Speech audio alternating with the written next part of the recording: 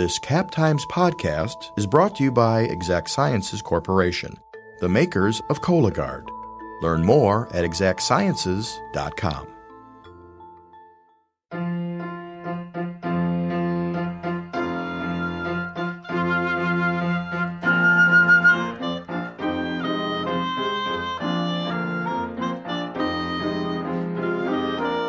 Hello! Welcome to The Corner Table, a podcast about food and drink in Madison, Wisconsin, produced by the Capital Times. I am your host, Cap Times food editor Lindsay Christians. This week, I've got my editor Rob Thomas in the studio, and we are going to be talking about my cover story this week for the Capital Times, about accessibility in Madison restaurants and bars. For this story, I talked to a lot of people for whom going out to a restaurant is not a simple thing. I learned a lot about both physical barriers and attitude, which is huge in making people feel welcome. I hope you get a chance to pick up this week's Cap Times, which is on racks now. The story is also up online at captimes.com. And in the meantime, please enjoy this chat with Rob about what's happening in Madison to make dining out more inclusive. Cheers.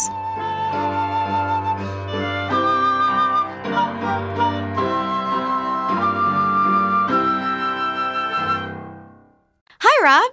Hi, Lindsay. How are you? I am doing great. It is a very rainy day today. It's miserable. Awful.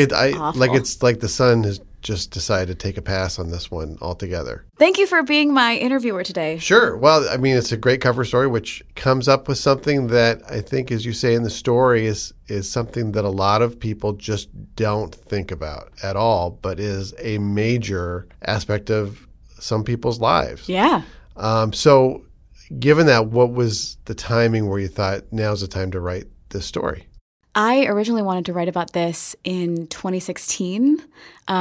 Well, I got kind of thought about it in 2016 when there was an episode of The Sporkful, which is a podcast with Dan Pashman. Shout out Dan Pashman. Uh-huh. He's not listening to this, but he's amazing. He might be. Out of WNYC. And he did this episode where he spoke with people who use wheelchairs to get around and about their experiences in restaurants. And one of the things that he was asking this gentleman he was interviewing, he's like, is there ever a time when you would like give a restaurant a pass? You know, like it would just be too hard to make this place accessible. Not a free pass, but like just pass it by. Yeah, well, to like kind of like give them a free pass. Okay. Like to say, this is a beautiful old historic building.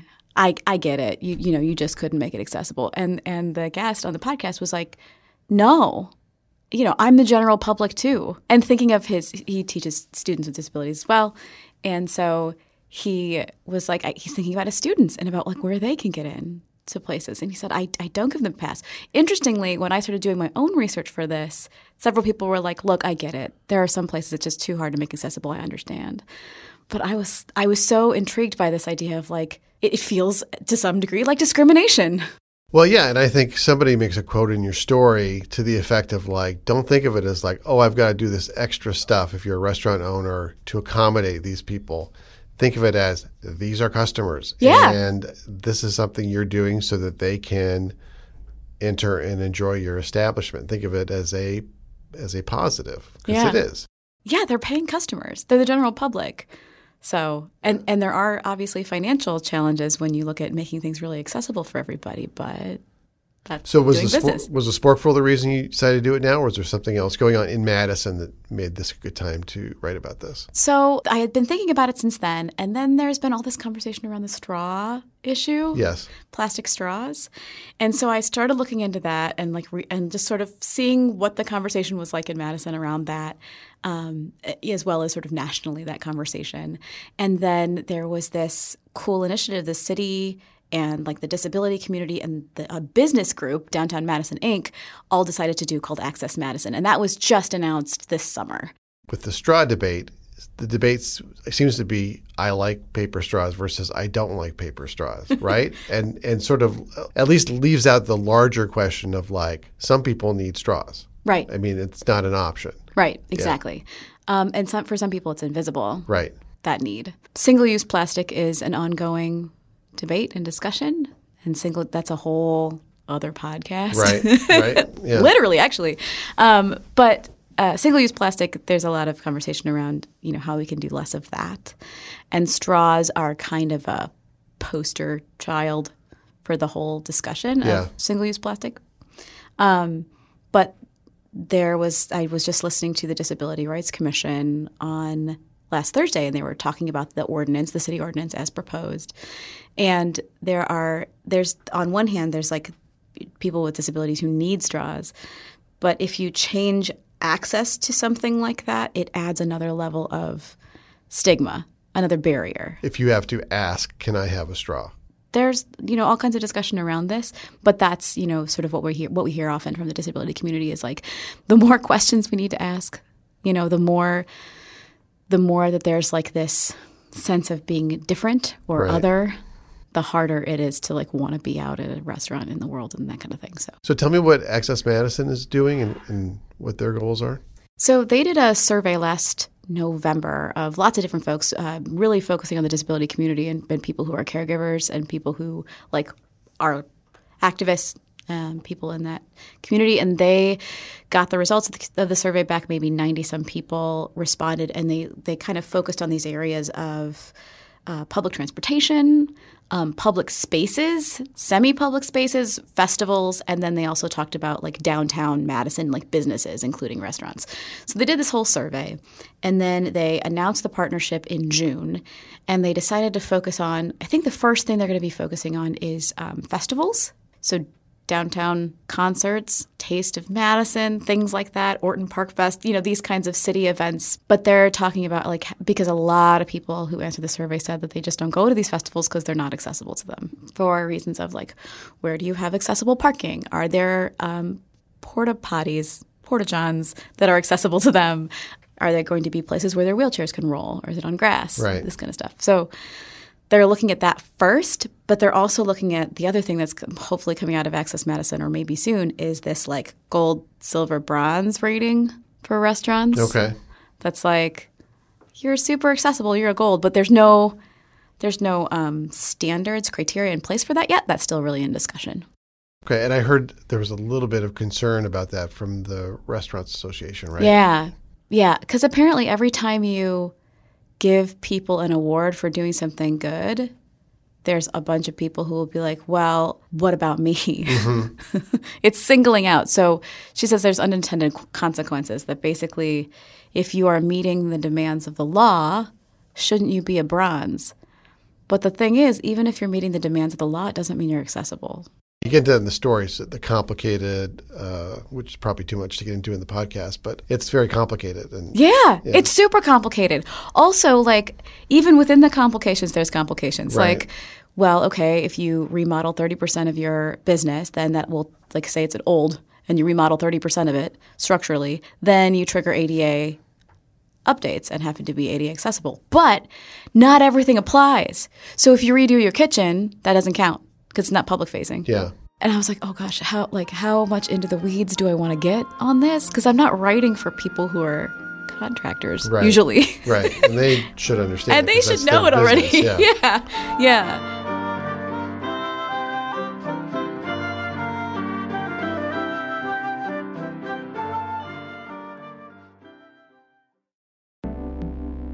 This podcast is brought to you by Exact Sciences. Join the Madison-based team working to lead earlier cancer detection. Visit exactsciences.com to view the company's hundreds of open jobs.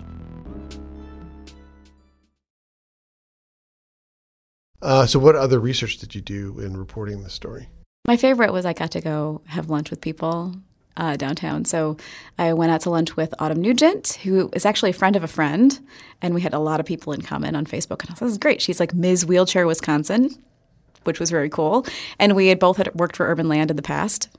And so we went to Marigold Kitchen, and just having lunch with her was really interesting because she was like, you see how I would rather go all the way around here rather than like ask people to move, because you just watch how she gets through the world, and it's constantly like people offering to hold the door for her or her asking them to open the door, and she just doesn't want to have to ask and then ask and then ask right. and then ask. It's one more thing. Yeah.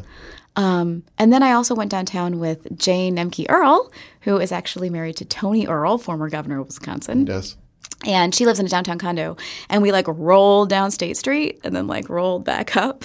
And we were just looking for places where, is there one little step? Because she's going to scooter. And so if there's one little step, she can't get over it. it was fascinating because there's one block of State Street where like all of the facades have basically been redone. Like the block that's it's that like 100 block. Right, at the top. Yeah. And on the other side, like where the key shop is, and there's like a flower shop and stuff there too, and Ian's I think is on that side. None of those places have had the same upgrades. So you have the bump ups on like all of those businesses. One side of the street is accessible for the most part, and then the other side is completely not. And most people walking on the street don't even know the difference, but some people really know the difference because there's only one side they can eat at. Exactly. Yeah. Sometimes we would like roll, like we were like, okay, here's Tutta Pasta. Here's the front part of Tutta Pasta. That has a step. This other one has a step. And then this third door down here doesn't. So that must be the accessible entrance. We were doing that kind of thing. There were some places like there was where the former Jamba Juice used to be is like now an eyeglass shop. And the ramp up to that, I swear, if Jane had gone up it, I think she would have tipped over backwards. It was like the most aggressive. It was like a roller coaster skateboard ramp. Yeah. And she was like, yeah, I'm nervous about that one. I'm like, don't go up it. Don't do that to yourself. Yeah. So sometimes there are ramps, but they're angled hard. She was talking about once she went into, I guess it used to be Bellini, and then it was like Hail Mary Sports Pub, and now it's nothing in the church downtown. Right, okay. And she called and she said, are you accessible? And they said, oh, yeah, we're totally accessible. And she's like, I got there, and they had a ton of steps. So she's like, she figured out how to like whatever, like something to get like through those steps. And then there were more steps when she got inside. And she was like, they told me, this is the thing, like. Did they mean emotionally accessible? Like what? Like what they thought she wanted to hear yes, so they told her what she wanted to hear? Yeah. This will make this lady happy. We'll just tell her yes. Tell her yes. Yeah. Somebody says the idea of like shifting your lens to see. I mean, did you find yourself doing that when you were eating lunch and on the street with these people? Yeah, well, it's something that for me, I have a friend who identifies as disabled and identifies as fat. Mm-hmm. And for them, going out to dinner downtown, like I want to make sure that they are as comfortable and as happy as possible because I just want to like have a chat and a drink with my friend. Right. And so I started shifting my lens a couple of years ago even, because they'll come to town several times and visit us. And I started thinking about, okay, where can we go? Does that place have bar seating? If it has seating that's other than bar seating, do we need to make a reservation for that seating? Because Patrick and I will just go and post up wherever. But I want to make sure that my friend is comfortable. And so my lens started shifting then a bit in terms of like how much space is there around tables? Like, are we going to be comfortable? Like, are they going to feel like this is a place where they are welcome? And that was part of it that I hadn't really thought about before, was the feeling welcome thing. Yeah. There was a restaurant that I'm not going to mention that Jane really does not feel welcome at because they've got the double doors, and when she would go to open them, like there's one place nearby where she would do that, and they'd immediately like run out and help her and notice that she was trying to get the door open. Right. It was hard for her. But this other place, they just like wouldn't even notice. Like no, like the host is standing right there and they're not like helping her at all. Huh. And then when she gets inside, the tables are so close together, she can't even get up to the bar where her friend is. Like she says, all these little things communicate to you, you are not welcome here. Yeah. And to me, it reminds me of the coding that you sometimes hear about like white spaces versus like spaces that are open to people of color, like that are invisible because our default is whiteness, that we don't even think about. I kept making like those kinds of connections with the way that we talk about and think about these kinds of things. Right. So hopefully your story will help more people shift their lenses, whether they're fellow diners or restaurant owners or maitre d's and all that. Anything else coming out of the story that people should keep an eye on in terms of changes in Madison? Or one of my big resolutions coming out of this that I hope everybody does is if you have somebody in your life, if you're not a disabled person yourself, but you've had somebody in your life who has mobility issues, has vision challenges, has hearing loss, what can you do by like calling ahead, asking questions and thinking about that with like shifting your own lens as much as possible so that you don't end up at the bar at a super noisy pizzeria or something and they can't hear you. Right. And they can't participate in the conversation. Because that's not the point of going out with your friends anyway. And especially as many of our family members are aging, like keeping those kinds of things in mind and noticing when we go out to eat, I think will just make it easier for those people who are dealing with so much of it even outside of when they see you, right? So one less thing, yeah. Yeah. Yeah. So be willing to call ahead. Start to maybe just try to notice a bit more, I think is the big thing. I'm looking forward to seeing what Access Madison sort of starts to come up with in terms of like a rating system of some kind, if they decide to do that. Even if they don't do like a rating system, just having notes like on a single website or like encouraging restaurants, best practices to say, these are the things that are accessible, and to post their menu online, right? Right.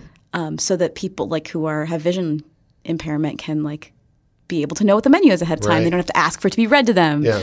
Those kinds of things. Thanks for doing the story. I think it turned out really well, and I think it's going to really open a lot of people's eyes. Thank you. Thank you. Oh, and don't pet service dogs.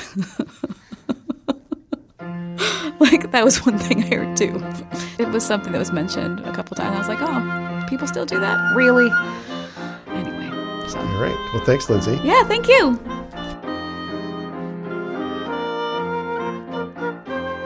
This has been The Corner Table, a podcast about food and drink in Madison, Wisconsin, produced by the Capital Times. We've got some cool changes in the works for this podcast, which will be coming along this fall. And in the meantime, if you're into podcasts, check out Jesse Opoyan on the political podcast Wedge Issues every Friday, Abby and Eric on the city-centric Madsplainers, and we share a studio with the guys from Center Stage at the State Journal, so check out them too. For more food and drink news, including this week's cover story, go to captimes.com and follow us wherever you get your podcasts. I am Cap Times food editor Lindsay Christians, and this week my wish for you is pumpkin spice, whatever you want, because spices are good and pumpkins are good, and forget about the rest. Cheers!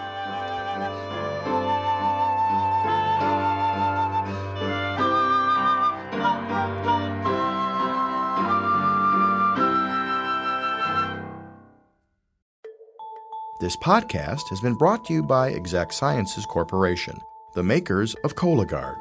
Once again, be sure to learn more at exactsciences.com.